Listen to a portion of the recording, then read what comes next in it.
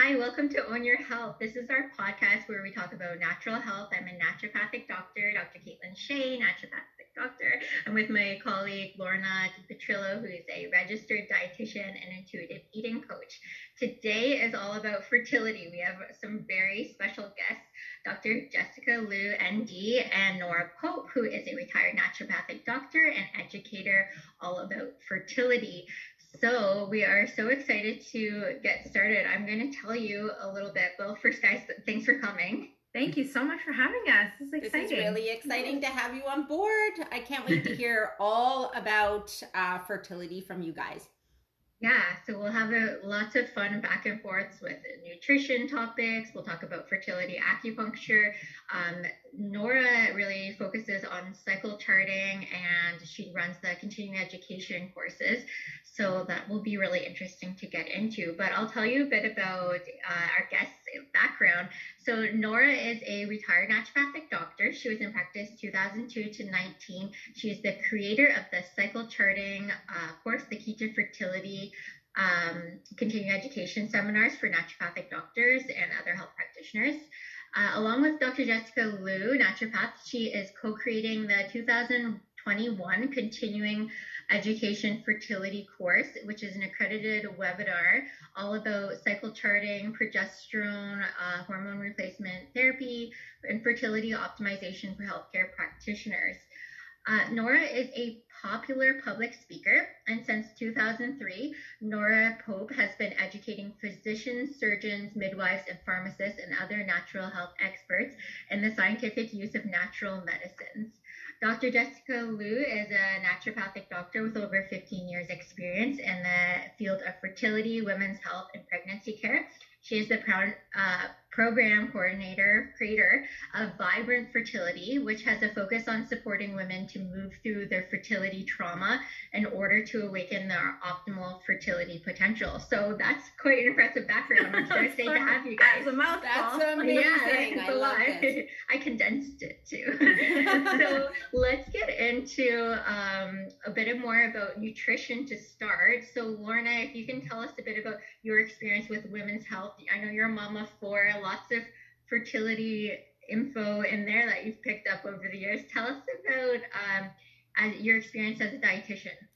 Absolutely. I am a mom of four, and I do have a span of children from the ages of 4 to 12, and I am blessed that I have not experienced personal fertility concerns or roadblocks, and I naturally gave birth to all of my babies with no hiccups. However, with that, I did have to go through the process of understanding my body and understanding my cycle and the implications that came through to become pregnant 4 times. So wonderful. With the nutrition aspect, one piece that really sticks with me for all aspects of health is the healthy lifestyle that brings balanced food into the body, and the interaction between the mind, body, spirit, to really identify with the foods that come into the body, so you're not rejecting foods that come in with not feeling that these foods should be on board. Really letting go of diet mentality is something that I focus on in intuitive eating. So if there's any sort of caloric restriction, guilt with food, these things can really come into play and into impact the whole energy system in the body. So really looking to see that there's a balanced intake from all aspects of your macros, your carbohydrates, your proteins, and your fats, and to have everything on board. And fats would be a really a big piece here, because back, not to date myself, but when I became pregnant, a big piece of this was, in my university days, was all about low fat diets. So it was very much, moving more into sugar, not really understanding the implications of sugar. So, and even now to see that the low fat diets do have, seem to have an implication with lower rates of fertility and infertility. And one thing that I remember, and maybe you can correct me if this has changed, is the amount of fat from dairy that the low fat dairy seem to be correlated. So if you can just choose the higher fat dairy, or if somebody's excluding dairy at all. So I remember, going for the Haagen-Dazs, but maybe not going for too much that you're into this mode that you're not connected with your eating. But maybe you can branch a little bit to let me know what you feel about that. Yeah, there's so much there, and I really love that you have an intuitive eating mentality that you're sharing with your clients, because I think the one thing that's common with all fertility patients is they're already striving for perfection, right? Mm-hmm. They're trying to be perfect with their diet, trying to be perfect with their sleep and exercise and meds and supplements. How much CoQ10, they're trying to dig for so much of this perfection that they've lost sight of listening to their bodies. Mm-hmm. And I have so many of my clients, once they become pregnant. I remember for myself in first trimester of my pregnancies, I was a person who never really consumed dairy because it wasn't good for my body. It was inflammatory, but I just craved high fats in the first trimester of my pregnancy. It pretty much got me through first trimester for both my kids. And then what you're saying about the quality of the fat, I think is really important. I mean, there are studies that show that too much consumption of dairy can actually impair sperm and egg health. Mm-hmm. On the flip side, there are some patients, like our thin variant PCOS patients, where for some patients, a little bit of dairy is actually shown to be helpful for egg maturation and egg quality. So it's kind of like you have to look at the patient as an individual, your client as an individual, and decide what's inflammatory for them. Investigate what foods or what macro balance is really right for them. Some patients are going to do really well with keto because that's what their body needs to correct their metabolic dysregulation. And other patients need more of a plant-focused, lower fat diet to get those hormone levels in check, right? So really it's always checking in and not being stuck to any kind of dogmatic to be able to adopt this flexibility mentality is really the basis of the intuitive eating, and to branch from that fats to move away from dairy, because dairy is just a touchy topic anyways, I find. But that was just something that stuck with me from a really long time ago, is to really focus on the omega-3 fatty acids and to get that on board, and just to look at it. There's probably a fair element that comes from the patient with mercury intake from the fish, and then to know when to balance the omega-3 fatty acid intake, to recommend these 2 to 3 times a week that we would have fish, and then to balance it off with this mercury intake. So the recommendation I give is no more than 12 ounces of the fish a week, and to really focus on the plant-based intakes with the flax and walnuts, chia seeds, hemp, and those sorts of things. Yeah, that's all great. I like that approach.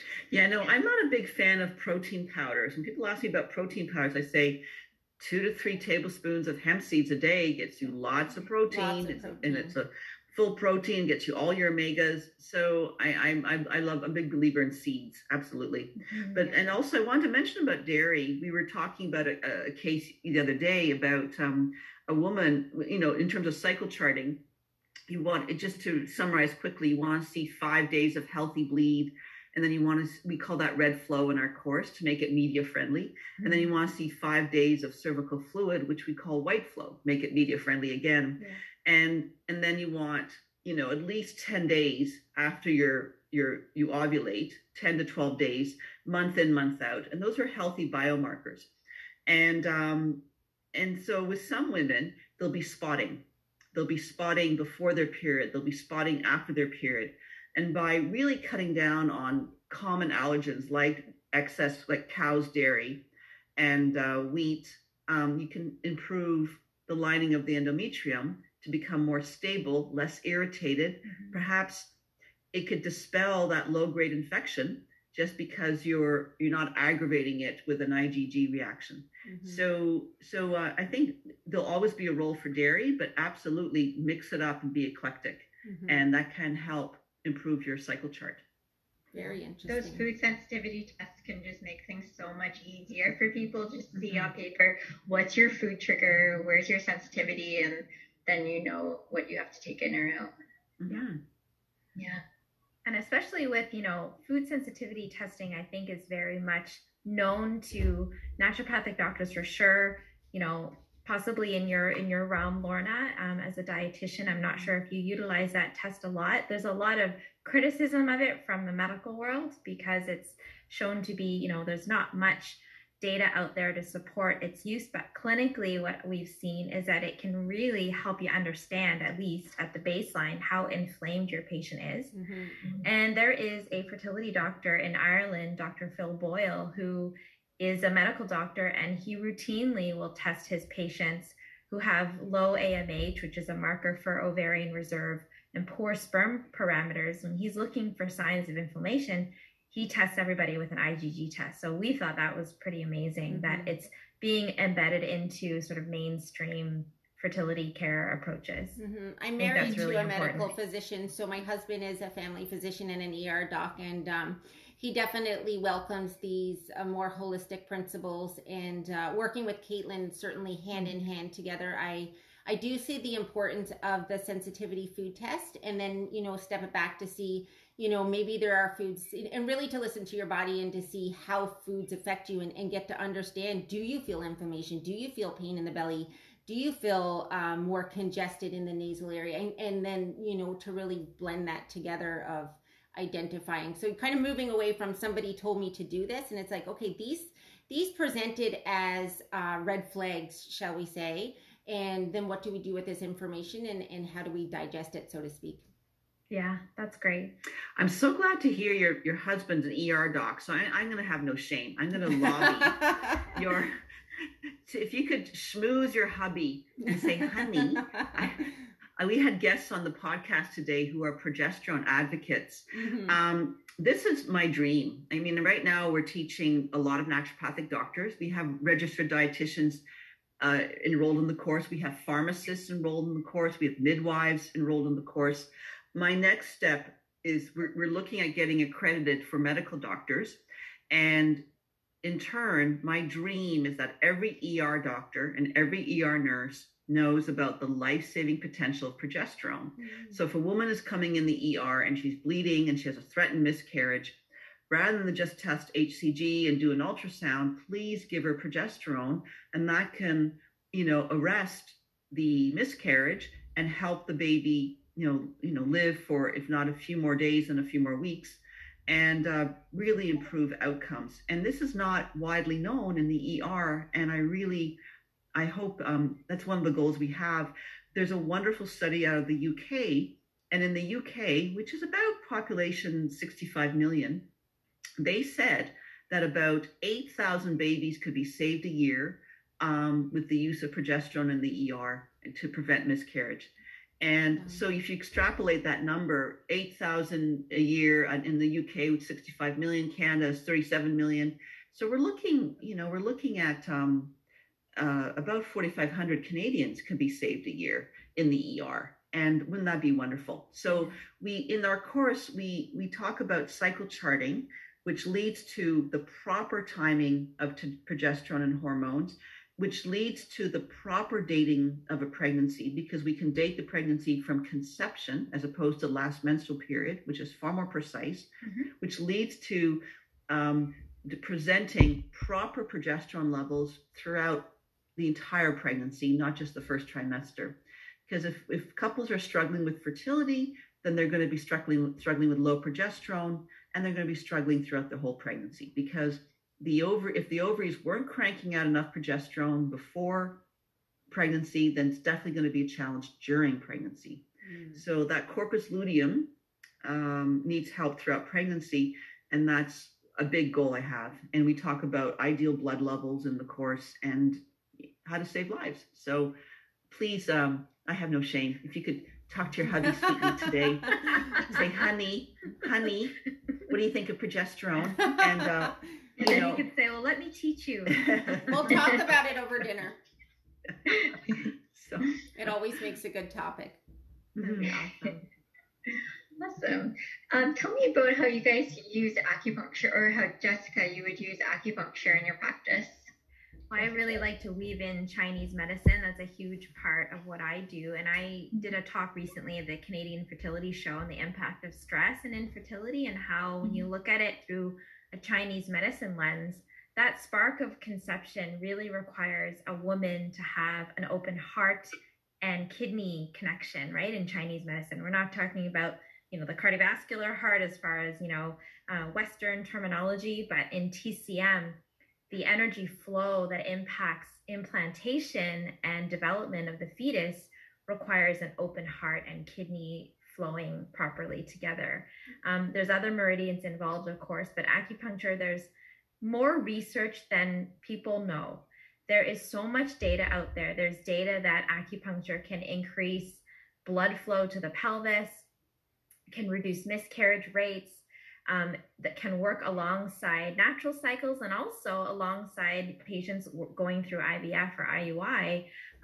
Acupuncture works everywhere, and there's very little contraindications to acupuncture if the practitioner is, an expert in what they're doing. And for some patients, it's not that pleasant. Not everybody loves needles, so you have to be cognizant of those patients where maybe acupuncture isn't the best fit. Maybe acupressure or reflexology or Reiki therapy, some other touch modality is going to help bring down their fight or flight.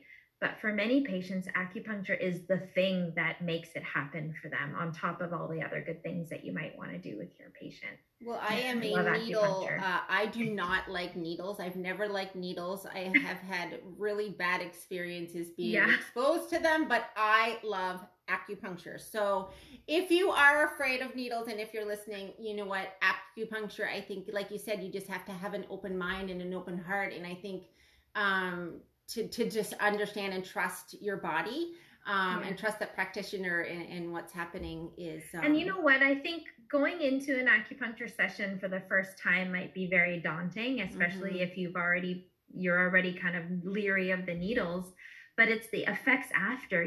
We've seen women all of a sudden be able to have good white flow, good cervical mucus after an acupuncture session, and that's dramatic for them, right? So again, it's a very non-invasive approach. It's one less thing they have to take by mouth, and it gives them time on the table to just self-care, right?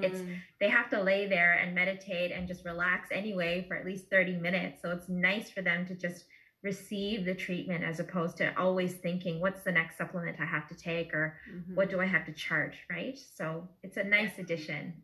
And in this course, how we're different and better than traditional Chinese medicine textbooks is that they go into a 28-day cycle. Do acupuncture on day 7 for this, day 14 for this, day 21 for this, and we refine it. We say, no. If the woman has a 35-day cycle, you're going to do pre-peak acupuncture and post-peak acupuncture. So we really refine it.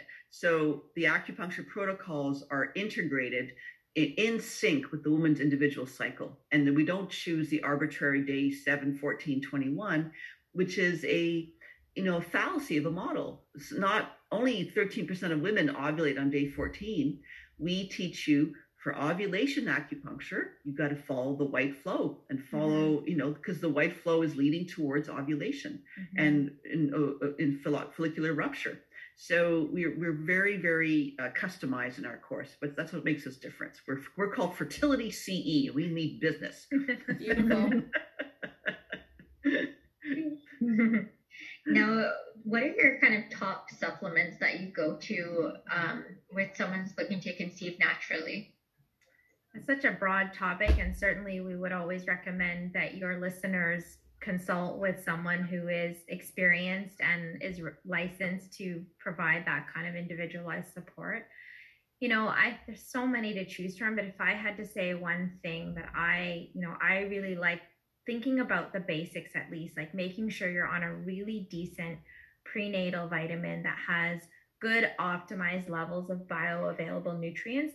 One of the most important being a folic acid that is bioavailable or methylated. And I know Caitlin, and I know Lorna, you know what that means, but for your listeners out there, what that means is that we want to achieve the same type of folic acid as we would from our dark leafy greens, our fresh dark leafy greens, right? So we always say that we don't want you to have folic acid that comes from a lab. We want it to be something that Mother Nature has made that your body will right away recognize, because that helps preserve DNA quality, that keeps the eggs healthy and the sperm healthy. And so that's a really important one. And also, we can't say enough about vitamin D. I think vitamin, we all love vitamin D. Yeah, no, it's just, there are vitamin D receptors on the ovary. The vitamin D is a precursor to hormone production. It's, when we have to step back, people will say, I don't know why I'm not fertile. Well, as naturopathic doctors, you look at the whole person. So if someone has high blood pressure in their family history, or diabetes, or eczema, or psoriasis, or asthma, or anemia, these things are very, very common when you're treating people with infertility. And vitamin D can help all of those conditions, help balance blood sugar, help restore bone health, help modulate heart contractility, help the skin, and then of course help hormones. So I think vitamin D is very robust. Yeah, next. Okay, me too. And then my third golden nugget, if I had to pick three, this is a tough one, Caitlin, putting me on the spot here. But if I had to pick another one, it would be what Lorna had mentioned, those omega-3 fatty acids, because they're so helpful for both sperm parameters and egg quality. We like to prefer to say follicular enhancement. So we want to really enhance follicle maturation, but it also can really help to reduce inflammation, right? So we really believe in the importance of good quality omega-3 fatty acids and a good dosing, right? So I prefer a liquid form because you can get that high dosing in an easy form, and it's a little more cost effective than taking it in a capsule. And also, if that oil, because it's so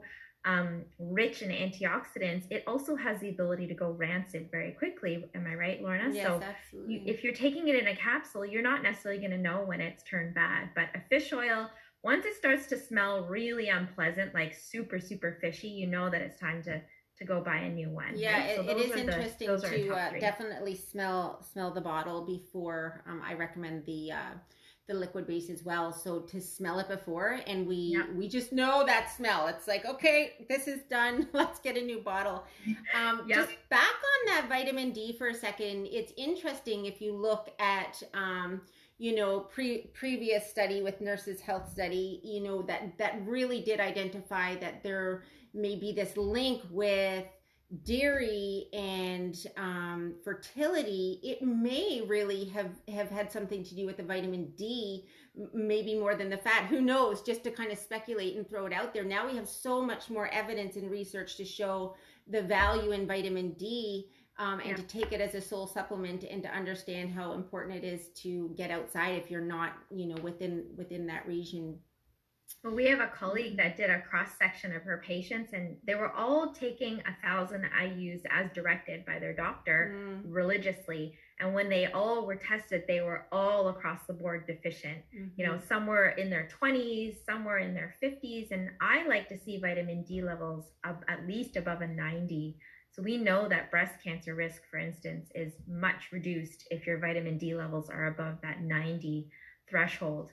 So I like to see vitamin D a little bit higher than that, even like 100 to 150. Sort of that's my sweet spot for most of my fertility patients. Yeah. And that's where it's so nice to just start with some testing right away and look at your progesterone levels, look at your vitamin D levels, just get all that testing out of the way, because vitamin D, sometimes very inexpensive brands, it's fine, it goes up. And then sometimes you're just not absorbing it at all. You're supplementing, and it's not doing anything because you're not on the right one. Just look at your blood levels, make it simple, and make it individualized to you and how much you need. Yep, good point. So, anything else about, cycle charting, and any other tips for us, or want to kind of get into that a bit more? Yeah, sure. So I believe I don't have any children. I've never been pregnant, but I'm so glad I was charting my cycle, because it was such a tool to know what was going on. I love the fact that I had my 5 days of red flow. I had my 5 days of white flow. And I'd always feel blue, sort of peak +2. And so it would prepare me. I just for whatever reason, I felt blue that day. And so I found that very, very empowering. But I think for healthcare practitioners, it is a wonderful diagnostic assessment tool, treatment tool, and prognosis tool. And one of the things I like about it is that it really can help you time your blood test effectively.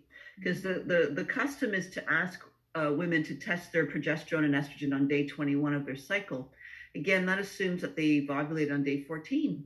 Well, some women may ovulate on day 10 or day 20. So we teach that you test your progesterone on peak +7. So that could be conversely day 17 or day 27. So we're going to help our students really guide their patients to get the proper testing. Because if you test the progesterone on the wrong day, you're going to get the dose wrong. Oh, you need this much more. Well, no, you don't. You need, only 100 milligrams a day, maybe 200 milligrams. You don't need 800 milligrams a day because you're not that low because, you're testing on peak +7 and not on the wrong day. So I think that's very important. And then also ultrasounds.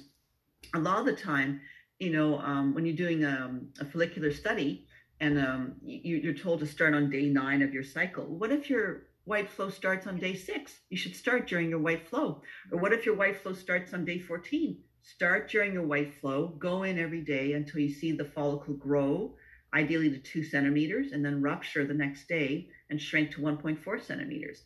And those are wonderful biomarkers to ensure that you had optimum estrogen function and white flow. And the shrinkage to 1.4 centimeters will show that you have a good corpus luteum shrinking and turning into a progesterone machine. So this is very valuable information, and that's how we use cycle charting. And then how to time your treatments. So if you're treating someone with vitamins and botanicals, acupuncture, sometimes you need pre-peak herbs and foods like the seed diet, and sometimes you need post-peak herbs and foods and acupuncture. So we really use that chart as the foundation, and you build on it for testing, assessment, diagnosis, treatment, monitoring, and the goal is to really restore health and improve outcomes. And it's very empowering for the patient or the client to be able to know their body so well. I would really love to envision that we start teaching our girls as soon as they start getting their periods. I literally just had a session with one of my lovely patients. She's 14 and she was all in. Like, she was really excited to start learning about what the different signs meant in her body. And this is really empowering, right? So a lot of our patients, especially going through fertility or infertility, feel really disempowered. And this is one way that they can reclaim that ownership of their body, right? So, and the other piece is you can detect lots of different things that are going on. Like if you have tail end brown bleeding, you might be thinking of, low grade endometritis or a low grade infection.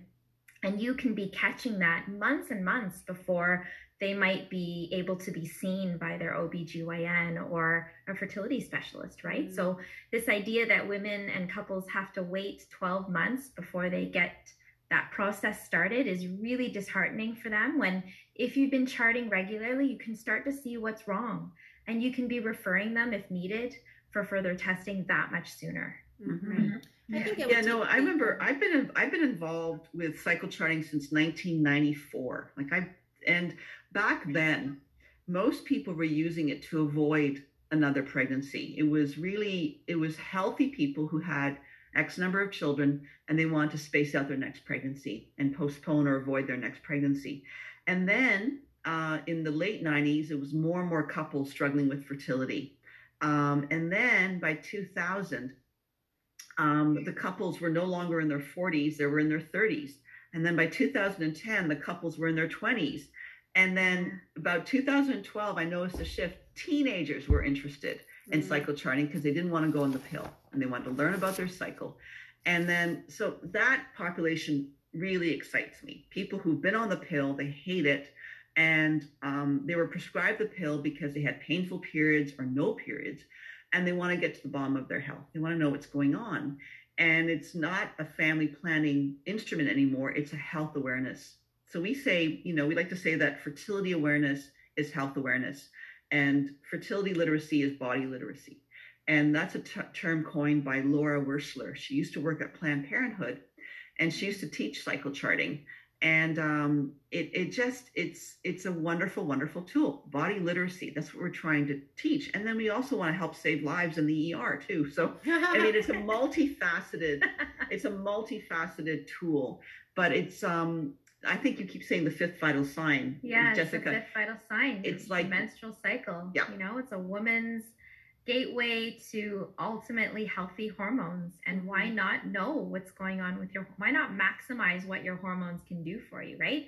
Hormones float around in the body in parts per billion. That's how powerful they are. So why wouldn't you want to spend a little bit of time every month thinking about how to make that better, right? Because then you'll feel better. It's very interesting how much fear is around hormones, you know, and I think I love body literacy. I love that. I'm gonna use that.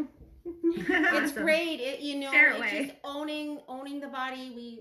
This is the podcast, Own Your Health, and I think it's just the more intuitive you can be and listen to the signs, and that regulation and self-regulation is really the arm and limb of every single aspect of health. And nutrition is really one piece of it, and even intuitive eating, there's 10 pieces and 10 aspects of this cycle of what I look at, and telling you what to eat or exploring different aspects of food is just one piece of it. So I think to move away from fear and what we're afraid of, ask more questions, and become more in tune with what you are afraid of, and to identify with that, I think, is a big piece. So if the flow is looking different, ask questions and get to know it.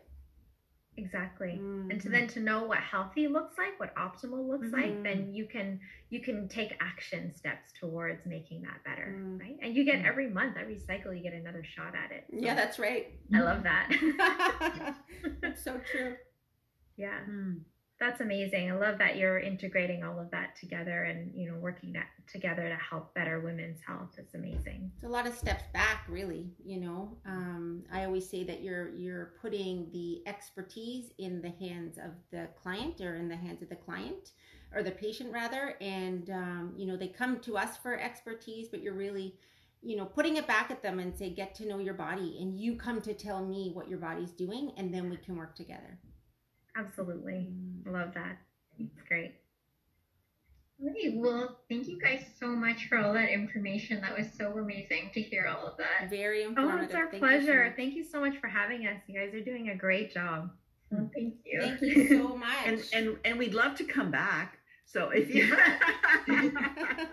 Lorna is working on getting Tino on here. Yeah, we're definitely gonna have Tino ER Doc on here at some point, and I will be sure to make the connection. That's awesome.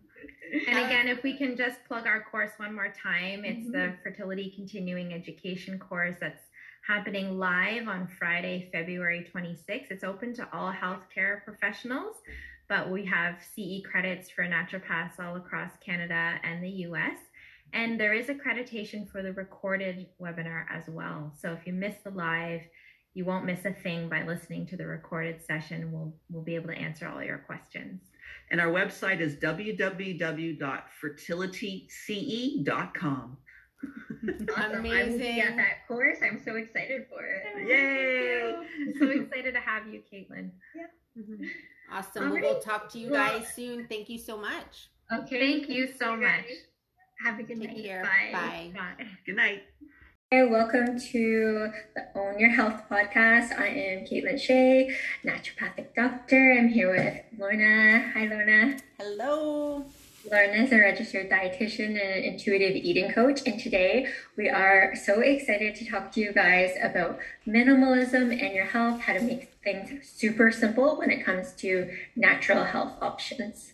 I love this topic, and minimalism really is a word that we can all relate to and we can all identify with. Minimalism has certainly been a movement, big over the last 5 years in reducing how much attention we bring to things that really do not matter. It's passion, it's devoting energy into things with intention that have value to us. So bringing this whole concept and notion together with our health is an exciting topic. Yeah, and I think there's so much information out there. People get like bogged down before you can even get started. You're just like, oh my gosh, there's a million things. I think that's part of why you go to a practitioner. For me, I'll go to a practitioner or a mentor, and just having someone say, okay, like here's the next step, like super simple, so it's not so overwhelming. A lot of these things are like easy, like we know, drink water, eat a vegetable here and there, but it's like, okay, like let's just take it one step at a time. What are we prioritizing? What are we focusing on right now? Especially right now too. I mean, people are drawing a lot more awareness into what they should be doing. We've got these lists of things that, you know, if we do all of these things, we're going to be okay. But the list really varies from individual to individual, environment, season, and your overall stress, your stress level, and your capacity for your own health, right? So really to bring awareness inside of what we need, put you in line with what your values are. And that's a really, really good place to start with. What do you value and what things do you want to draw more value to? Yeah. What are some ways that you practice minimalism in your health routine?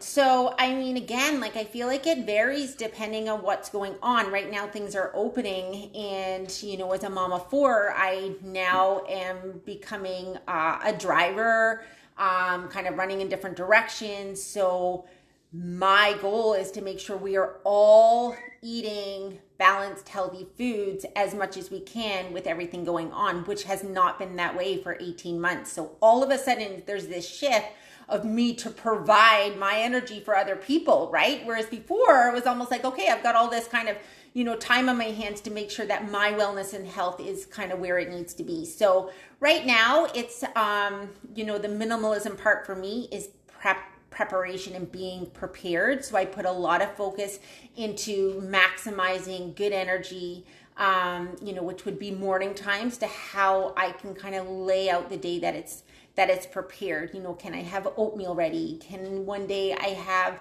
you know, a big pan of healthy granola ready? Or, you know, what sort of things can I have that everybody's gonna start their day off with a really nutritious morning and start to the day. So minimalizing the amount of processed foods is always my number one. You know, what can you take out of your cupboard? If you really go through the cupboard and say, I'm going to take out anything that has more than 250 milligrams of sodium, what am I left with? You know, that's kind of a nice way. How can you tweak your pantry in terms of how much preservatives are on board? Yeah, for sure. Simpler the better. How about you? For me, I like the same breakfast every day, pretty much. On the weekends, I'll switch it up sometimes. The odd donut, don't tell my dietitian friends. But yeah, I like to have oatmeal, and I'll switch up like whatever fruits are in season. I'll get different nut butters, different seeds, but I could eat oatmeal all the time, and it's so easy. And I think like 90% of my digestive symptoms just went away when I was like yoga, oatmeal, get a little probiotic here and there, and I'm totally good to go. And if I miss it, I notice I'm not on track, I have to get back to it. But I don't like start looking around at recipes, Pinterest. I'm like, no, I can tackle this. And I know over the long term, it stays really consistent and really clean, versus when I'm like experimenting with dinners and I let myself get like more creative with that. It's like, you know, you burn it sometimes, you have a bad dinner day. It's true.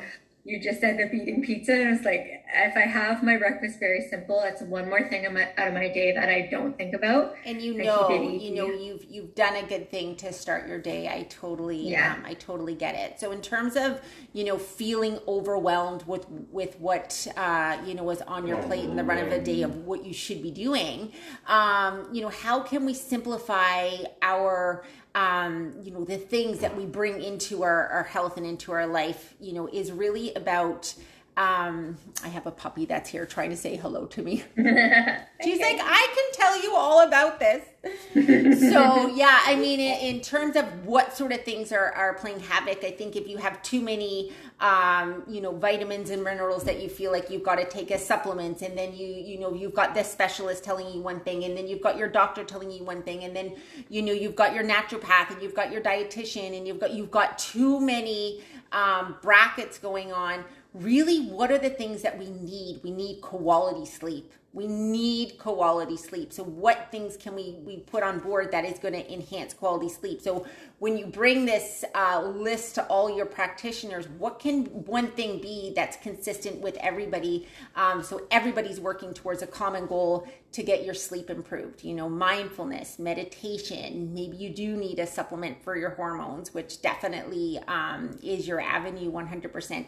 What is the type of foods? Is there too much fiber on board before bed? Maybe there's been no carbohydrates all day. So bring one simple thing to everybody and see if you can kind of work with one avenue. Yeah. And I find when you're keeping it really simple and working on one thing, you're working on one concern, once you're starting to feel better, it hits other areas. There's usually like side benefits instead of side effects. When you're doing like a probiotic, it hits like the mood, it hits digestion. You're doing all these, you're doing one thing, but it's helping so many other areas. And like you're talking about sleep, once you get a good quality sleep, the bloating's better, the mood is better. Mm-hmm. Yeah. And I really tried to, go ahead. No, just that when you feel overwhelmed, then you're devoting too much energy into places that nothing is really going to iron out and nothing is really going to go right. I mean, the true benefit of mindfulness is being able to really take all the benefit from mindfulness is just focusing on one thing at a time. And we just feel like we need to keep multitasking. So, to take it back and to look at what truly one thing could you be mindful in versus focusing on all the things that you need to do is a lot harder to do than it sounds. Yeah. I started thinking about minimalism with my practice when I started creating my hormone program, my PMS program, and I really thought about the 3 pillars for PMS freedom, which is what I called the program. I wanted people to take like very clear steps, and by having our weekly meetings when we go through it together or when they're going through the trainings on their own, it's just like, here's like your one time to sit and think about all their nutrition, the hormone nutrition. Here's your time to reflect on stress and how that's affecting you, and just kind of like, there's so many things you can Google, but when you have it like very simple and in very clear steps in front of you to follow, I find it works so much better. So the tangible steps in that routine. That sounds like a fantastic layout for your program. Yeah, it's been good. That's awesome. And the group collaboration, and I think that's a part of keeping it simple too, is your support network. And that's like bringing that one issue to all of the healthcare providers that are in your support group and the people that you live with. Like, this is one thing that I'm trying to work on right now is to get to bed earlier. So everybody's on board with that. Okay, the kitchen has to close at a certain time, or mama's off duty, after 8:45. If you need me, sure, come in, but I'm not going to be putting stuff in the laundry machine or making your bed. Like, these are, so if everybody is kind of on board with what your goal is, that can really help to keep it on task too.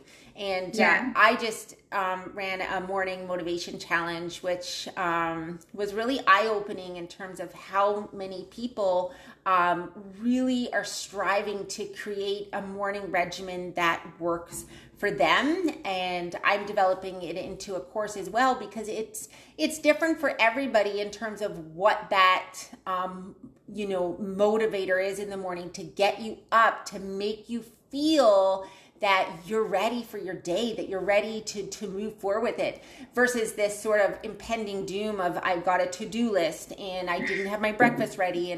So what one thing is it that you can do in your morning that can just transform the way that you approach your day? And if you're not a morning workout person, then don't do your morning workout, do it later. Maybe you would do better with having your breakfast prepped in the night and then it's ready in the morning. Or maybe you love spooning oatmeal in the morning morning, the smell of it, what brings you joy, and to really work with yourself is minimalism. Work with what your intentions and goals are, and what comes easy to you as well, right? Yeah. I love that. I love talking about morning routines and that you're getting people pumped up in the morning. It sounds like it's going to be such a good course. And I think that's so key. Like, everyone talks about morning routines, setting up the foundation of success for the day. So that's going to be so amazing. Yeah, and the most successful people in the world do wake up early, but you can't wake up early if your nighttime is off. So that's why I think that a quality sleep being your number one to do, it really sets the foundation to wake up and get things on a good start. So just in terms of minimalism with health as well, like, is there, a tip that you could give us when people come in with like a large list of kind of culprits or things that are bothering them, ailments, in terms of, helping to simplify the list? Yeah, well, I find when people come with lots of symptoms, they're already kind of looking to, when they're coming into me, they're thinking about the hormones. That's kind of on the forefront of their mind. And I find they're like, oh, this is so much information. I'm like, no, it's all, you can tell they're all like the hormone checklist of like high cortisol or high estrogen. So it's important to tell your practitioner everything, but then we can often simplify it and say, if you just start with this, oftentimes for me, it's a supplement, doing more of like a high dose of an herb that you can take in a pill form, and then getting the basics into place still at the same time, and maybe making one nutritional change, one like sleep hygiene type of change, but getting like a high dose of some like anti-inflammatory or hormone balancing herb in place to kind of like help the body more quickly get back into balance. But that's the nice thing about having the consult and having someone a bit more objectively look at what you're doing, and they can kind of like say from an outsider's perspective of like, okay, stop your 6 cups of coffee, because some people are like, I just love coffee. I was thinking of someone I was talking to this week, and she's like, I know, but then as soon as you hear someone else say to you like, that is really like messing with your sleep, then they can like tone it back a bit and get the basics starting. It is overwhelming to be told what to do, and I often do have a lot of clients that will say to me, so you're not going to tell me not to eat this and not to do this and that I should do that?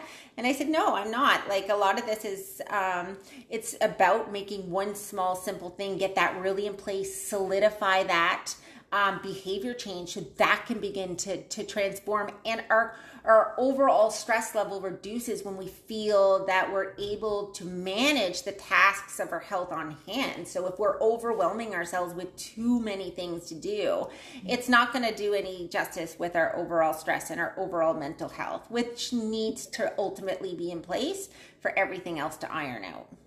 Yeah, when people say this seems like really easy, or like it was so easy how like the results happen, it's like, that's great. That it shouldn't feel like a huge burden, like a total makeover switch.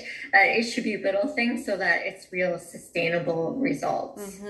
Yeah, I really like to use a web. So I'll give, kind of one word that we're going to focus on, whether it's heal or whether it's energize or, whatever that is. Sometimes it's just honor where you are, or honor the body.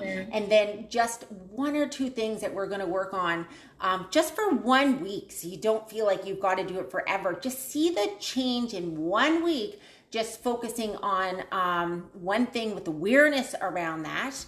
And then let's loop back and see how you managed with that and see how you did that. So the close contact, the support, your health professional to help, fine tune and keep you kind of, steering in the right direction. It's okay to feel like you can't do it on your own. That's what we're here for, and that's what we're here to help you with, right? I almost look at it as like a huge horsetail. Like, you've got this, massive amount of hair, really thick, and how can we like pull it together to get this really gorgeous thick braid, right? Like 3 pieces we bring together, so everything is going to work together and everything's going to become intertwined. Yes, that was like my hair before I got it. Your hair looks beautiful. I love it. I think it's almost like boundaries too, when you're saying no, I'm not going to do these 10 things. I'm not going to go on Pinterest and make these a million different recipes. I am going to stick with what I feel is right, what feels right to me right now. I'm honoring where my energy is, and I'm going to have this one appointment. I'm going to do this one breakfast, and then it's a firm boundary in place. Yeah, but the key then is to really look at how you feel when you do that, because we so quickly forget the formula for ourselves that has worked, right? So you're doing that, everything feels manageable. You know, are you actually acknowledging the benefit that you feel with more energy, a better sleep from putting a breakfast in, right? Because then we get back into busy life, you know, September, the fall, all of this stuff. And then you forget, oh, I really did feel good when I just did those couple of things. So I think to really draw awareness into when you feel good is something that we just don't do enough.